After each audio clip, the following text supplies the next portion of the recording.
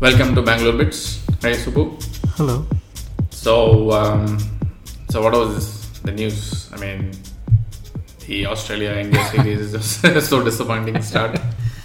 Absolutely. Anyway, I'm just still looking forward for one day and T20 still.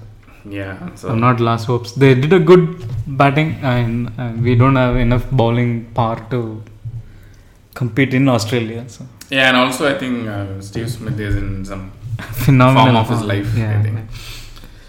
So it just the world ended or wrapped the CES 2016. Yeah. Okay.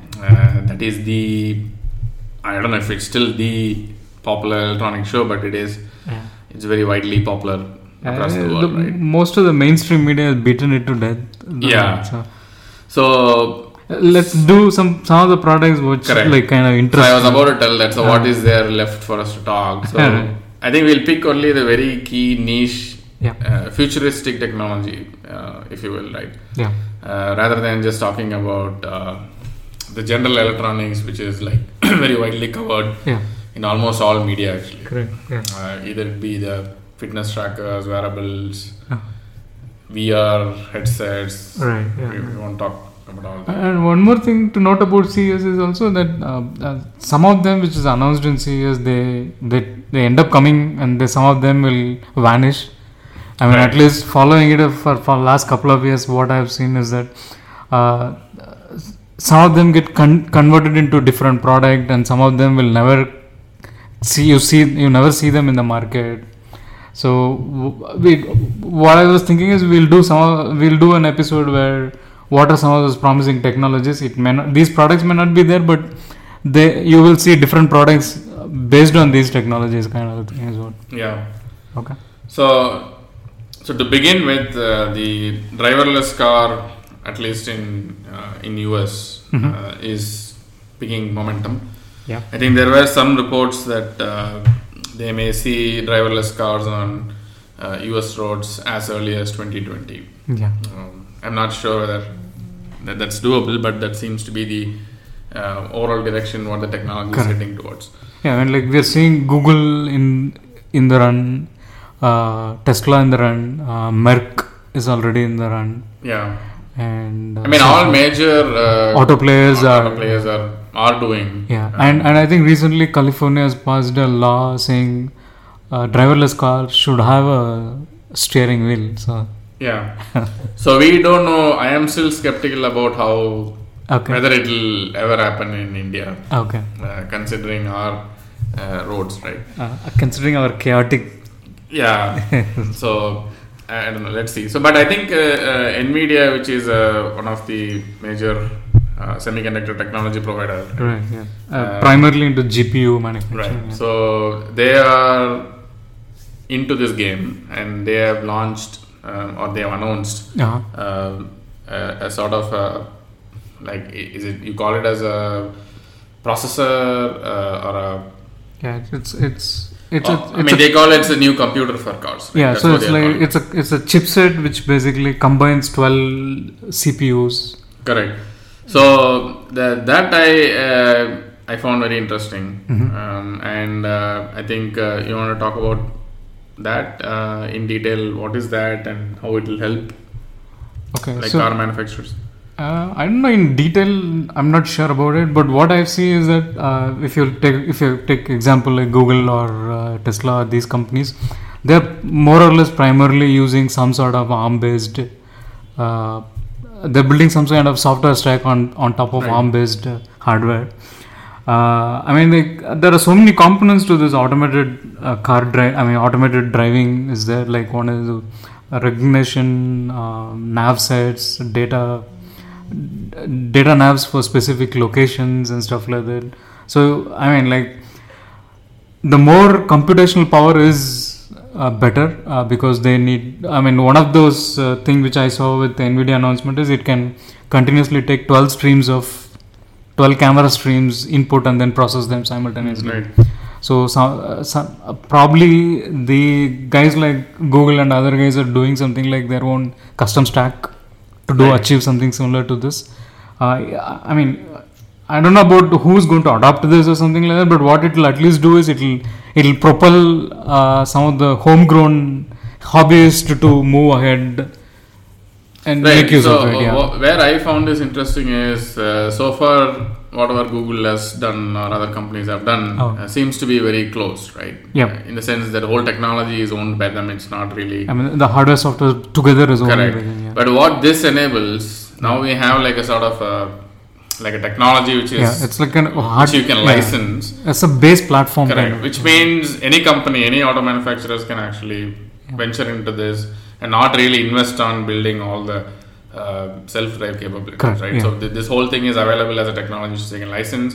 I think even the hardware is going to be launched as per their keynote. Yeah. And so that is pretty promising, right? Yeah, that's one thing. Yeah, and the other thing is there are so much of ancillary products can be built around this technology is what I see, because there's like some kind of data sets which you need to train a location or navigation and stuff like that. So all those kind of things can also be built and then licensed by many third-party vendors. So it is like one is an hardware stack which needs to be there, and the other one is the cloud capability which needs to be there. So if you're in a navigational company, you need not worry about too much about building a self-driving car hardware, and then you can just continuously focus on the navigational part of it and then I think as per the whatever the keynote or the news, they already are working with some of the major car manufacturers like Audi, Daimler, BMW and Ford. They're all using this system to develop their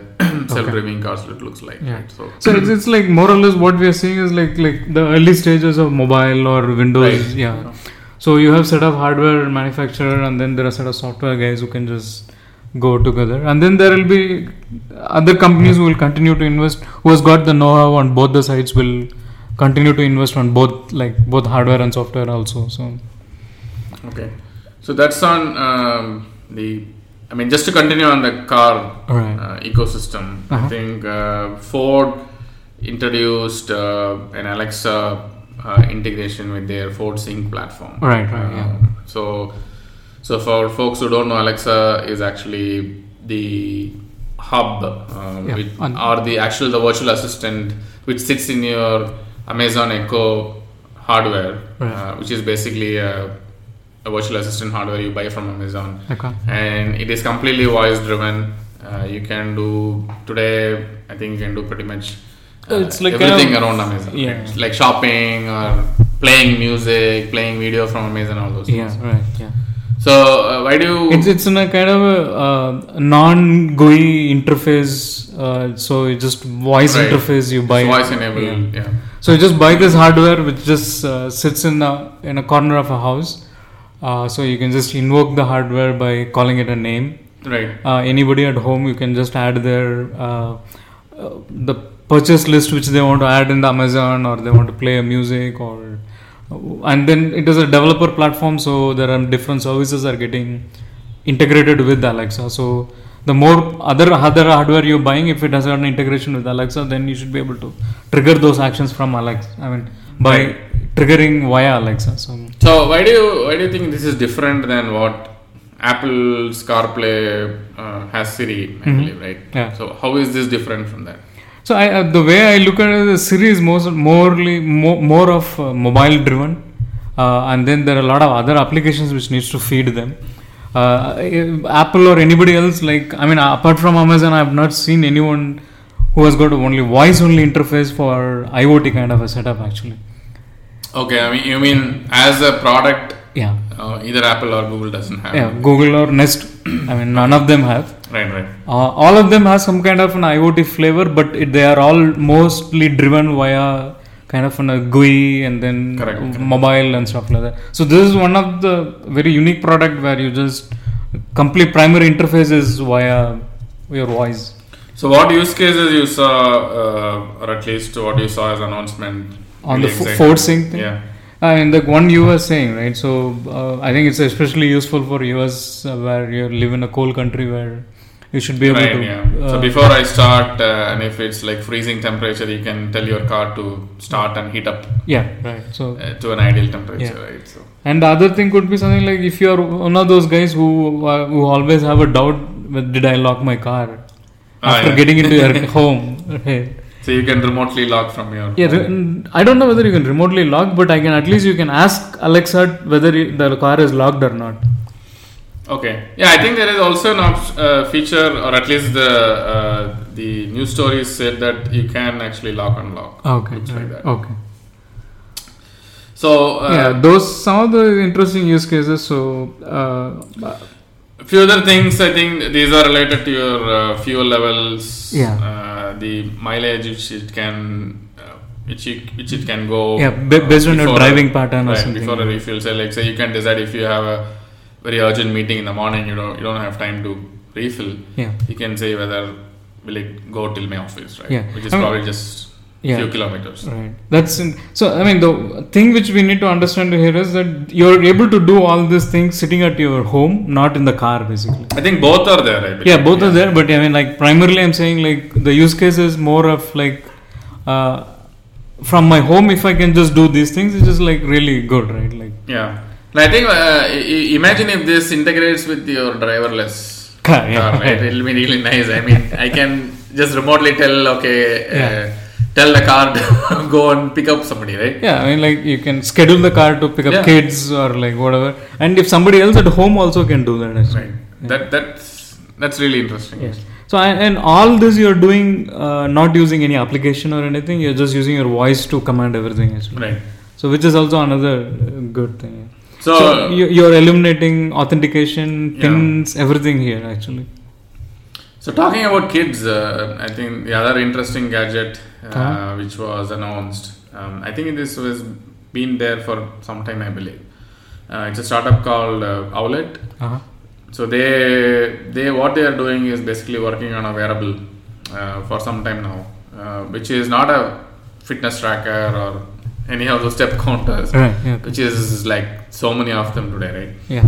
So this is a smart sock, which is meant for babies. Okay. I think newborns, basically, to measure their heart rate and blood oxygen levels, which is probably very important in the early stages, right? Okay. So is it very important for premature babies or for all of them? I don't know whether it is different, but I think it is important, at least the initial period, or maybe the first month or so. It's very important to keep monitoring that. So I think this one actually enables you to monitor these. So the socks has set of sensors which will continuously monitor. Yeah, and then it obviously relates to a smartphone, and you can actually set up some alerts, and if it drops beyond a certain measurement, it can alert a parent, and you can even configure to send an alert to somebody. Right. I mean, right now, what I see with all these trackers is right now they're more are looking at like collecting data. Basically, they're not building interesting services around that, actually. Right. So I think probably once as the next generation, all these products. So if they start building a little bit of intelligence around this sock, they should be able to even alert a doctor or analyze a pattern in the background or something. Right. Are they doing it now? I don't know, actually. I don't know, but I think it's an app-driven thing, right? And there is obviously a cloud backend. So they can do all those things are just an easier thing to do. Using some sort of an API and a backend. Correct. And all these trackers right now are doing only the data collection part of it, which is what really just, I'm getting pissed off because I use some of these trackers, but they don't give any value added services. They only collect the data and then just show me the nice graphs. Right, yeah. I think it is very early stages still, right? So the ecosystem has to develop where this can be used by like the healthcare providers, right? To give us some we are just generating all data set right now. Right. Let's see whether any value added services are getting built in the later. Okay. So that's on that. The other important or maybe a futuristic looking, a tech standard is the Wi-Fi Halo. Wi-Fi Halo, yeah. Okay. It's spelled as HALOW, but you can pronounce as Halo. Okay.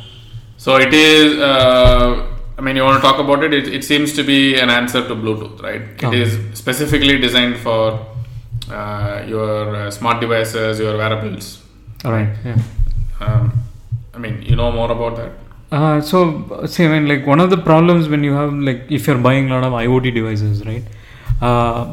One of the biggest issue with Wi-Fi is that basically it just drains the battery. Correct. Of the devices.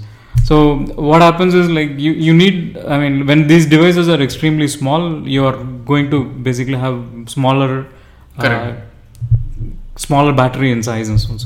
So, I mean, like, why some of these manufacturers are not using Wi-Fi is because it just drains them. Yeah. So they either go with Bluetooth or some proprietary, their own protocols, which their own protocol connectivity standards they try to build and stuff like that. So, but the problem here is that, I mean, there are only very limited, the wavelength we have got, and we can't endlessly keep adding them actually. So what Wi-Fi Alliance is trying to do here is that build a low power, low wavelength, 900 gigahertz. So that Wi-Fi Alliance, the new Halo should be able to help those devices consume less power. Right. And then it is an extension to the upcoming 802.11a standard. So we have been having AC now, I think. AC itself, I don't know whether it is still approved or not. I don't know. As far as the last I've seen, it is in works. Okay. Not sure it's been approved. So the one advantage you should be getting, I mean, like, whatever theoretically they've been proposing, when we see them in the products, ideally it should reduce the amount of power consumption these devices do. Yeah. So that should be one thing. And other thing here is that Wi-Fi or Bluetooth, we are mixing so many features into it, like audio streaming or like so. And then what Wi-Fi Halo is trying to do here is just segregate all that, keep that as only. It is not for a data transfer or a browsing or anything. It can only do discrete asynchronous transmission. So that way it is like, it is not going to do all other things like completely end-to-end data transfer or verification and stuff like that. So those are some of the good things I saw, and maybe it should, if whatever they are saying, if they can able to get it out working, it should be really an interesting addition. And other best thing could be something like you buy a router, it automatically comes in with that. Every devices you buy, if the device is compatible with Halo, then but we are looking at a timeline. I think they are going to start certifying devices only by 2018. It is like another couple of years. And by the time you see mainstream adoption, it may be another year or so, right? So we're looking at 4 or 5 years time, but I think any technology will definitely help IoT devices, right? Which is today, which is not really great in terms of battery efficiency. Correct. And many of these devices need like a smartphone or something for it to communicate, which I feel is a bigger hindrance, especially even for activity trackers. I need to carry around my smartphone everywhere for it to synchronize anything meaningful, right? And many of these many of the IoT vendors also are adding multiple radios. They are adding a GSM stack, they are adding a Wi-Fi stack, they are adding a Bluetooth stack. Right. So then what happens is all this it'll basically consume more power actually. So it is essential for Wi-Fi guys to wake. It is kind of a wake up call for them to do that. So we'll keep a tab on this and see how this shapes along. But I think this was definitely one of the interesting technology standard which many companies are trying to at least propose. And another one similarly was wireless power. Which sounds even more futuristic. Right. There are many companies, I believe, is working on this. You want to talk about that? Any specific company? And like wireless charging, there are two things. One we are seeing basically based on the QI. The induction based. Induction based. So we are not talking about that. So that basically works is that you need to have a coil or some kind of a thing embedded, base station somewhere, and then. So IKEA, I remember seeing IKEA adding that to their own furniture and stuff like that. So that is one way of... Many phones have today, right? I believe Motorola has The Nexus series is most of them. Lumia series has. Samsung, most of the devices. Yeah, so that is pretty common. Yeah. But this what you're talking about is completely wireless. Right. So it's like you can keep your device anywhere in your home or in office or while commute, and you have like a transmitter and receiver installed in your home, which can send this power. Via radio waves, basically. Or radio waves. We really don't know the inner technology. Yeah, but ideally, I mean, theoretically, that is how they're building it. Basically. And it actually can handle up to 12-15 devices in your home, and it can actually transmit power.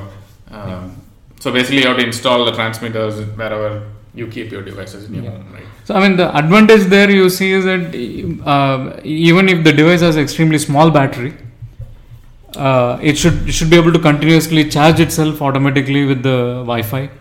Right, especially those devices, let's say for example Apple Watch, which you need to recharge every night. Right, and security cameras. Right, and imagine if you have this technology at your home and while commute and office, you pretty much are looking at 100% charged device all the time. Absolutely. So we really don't know what is the health implications of this technology. There are, and I don't know whether FCC has approved. No, I don't know. Okay. But I think there are few companies are working on. I think one company which I saw was Energis. Okay. Who seems to be, little advanced in this. They are saying that technology you can partner with them and license the technology and integrate it into a product. Okay. And there are a few other companies also. Apart from them working on this. Well, it's really interesting if it does not have any health hazard and stuff like that. So, this should boost IoT again another to next level, because you can have a smaller devices coming with extremely small battery, and which can just. No, the other thing is many of these IoT sensors, if you look at because of this power constraint, they are very weak devices or low power devices, right?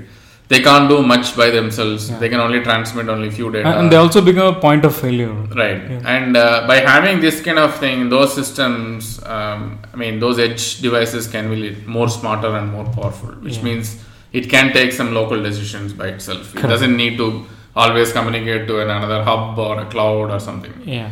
You can just add more features because the processing power can jump because you are not consuming battery all the time. Considering the hardware price coming down, I think the IoT devices are not getting that mainly because of the battery technology constraints, right?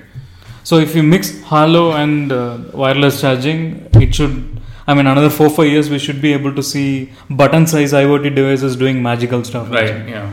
So which can locally do stuff, right? So you probably configure once and it gets everything, all the configuration data locally, and it doesn't need any internet connectivity, right? So it can do so many local, which is very important, especially in a connected world where you have some internet breakdown or whatever happens. Your critical systems need to function, right? It could be a security system, your thermostats at your home. It is important they work irrespective of your network connectivity. Absolutely. So it's like kind of a LAN versus WAN kind of scenario. So these are the few which we want to talk about, I guess. Anything else? There are a lot of TV news are there. One good thing I liked about it is that the companies are moving away from 3D, so which I'm extremely happy. I'm really happy about it. So they're packing like 8K, 4K TVs more. So I don't know. They're like still, we don't have content for 8K or 4K to Not watch. even for 4K, I guess. We don't have. And I don't know whether beyond 4K is there any possibility for your eyes to differentiate also? I don't know. Right.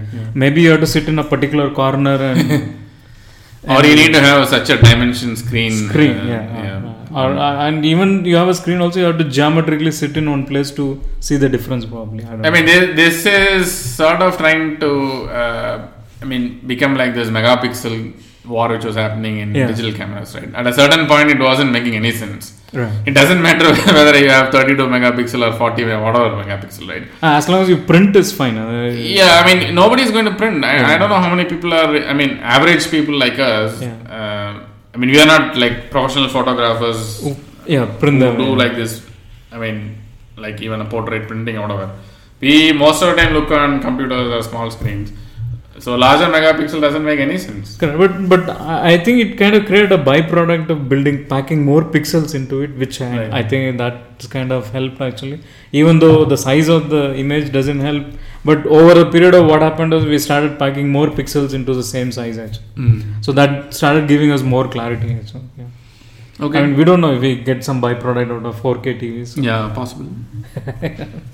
So that's but I wasn't really excited about this year's CES announcements, right? Okay. I think it was. I mean, nothing great was really announced. Yeah, that's true. But I mean, for me, the takeaway could be something like automated cars, drones, or the VR, which we have not touched. All those are mainstream media covered a lot. And for VR, I think there are a lot of use cases out there, which is very interesting use cases. But the camera technology also needs to improve for VR too, even for normal people to go about creating that content kind of a thing for VR. So we didn't talk about it because we were not physically there. Yeah. So as well, we have not experienced VR that much. Right. So you can't really talk about VR unless you have really experienced it. And to that extent, even those TVs and other things. I think we today touched upon only those hardcore underlying technologies. Yeah, and which are extremely promising kind of. Yeah. And those specifications which are very important actually. Okay. So with that, that's our episode, I guess. Yep. So talk to you next week on maybe a very interesting. A technology focused topic rather than a sort of a roundup what we did this week. Right. Okay. All right. With that, bye. Yeah. Bye.